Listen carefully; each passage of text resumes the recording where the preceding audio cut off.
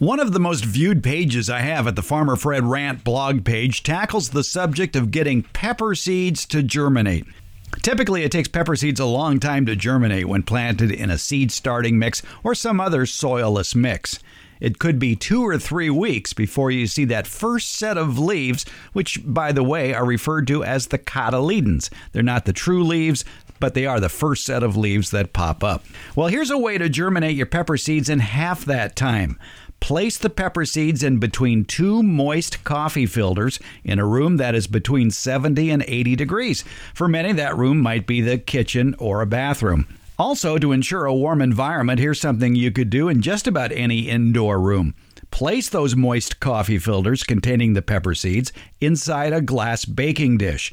Place that on top of a germination or propagation mat, and those can be found at any nursery that has a lot of indoor garden supplies. Cover the baking dish loosely with plastic wrap to keep it warmer. You may need to spritz those coffee filters every other day or so to keep it moist. And then wait for the tails to appear. That would be the emerging roots, and when you do it by this method, those tails will appear after about 8 or 9 days. Then you can gently transplant those into a moist seed starting mix, preferably one that uses the more neutral pH coir, C-O-I-R, coir, which is coconut fibers, instead of the lower pH peat moss. Now, we explained pH back in episode 1, and basically every plant has its own preferences for optimum growing conditions when it comes to the acidity or alkalinity of the soil. That's the soil pH. Although peppers prefer a slightly acidic soil, peat moss is way too acidic to get peppers off to a fast start. Now, if you want to save some money, instead of buying a commercial seed starting mix, my preferred home mix consists of equal parts coir, perlite, and fine compost.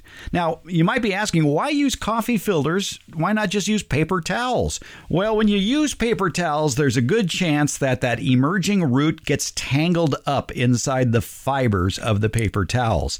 And pulling out germinated seeds from those paper towels may then be rather hazardous to their health. So go with the coffee filters instead. I'm waiting for the annual Debbie Flower rant about planting in moist soil.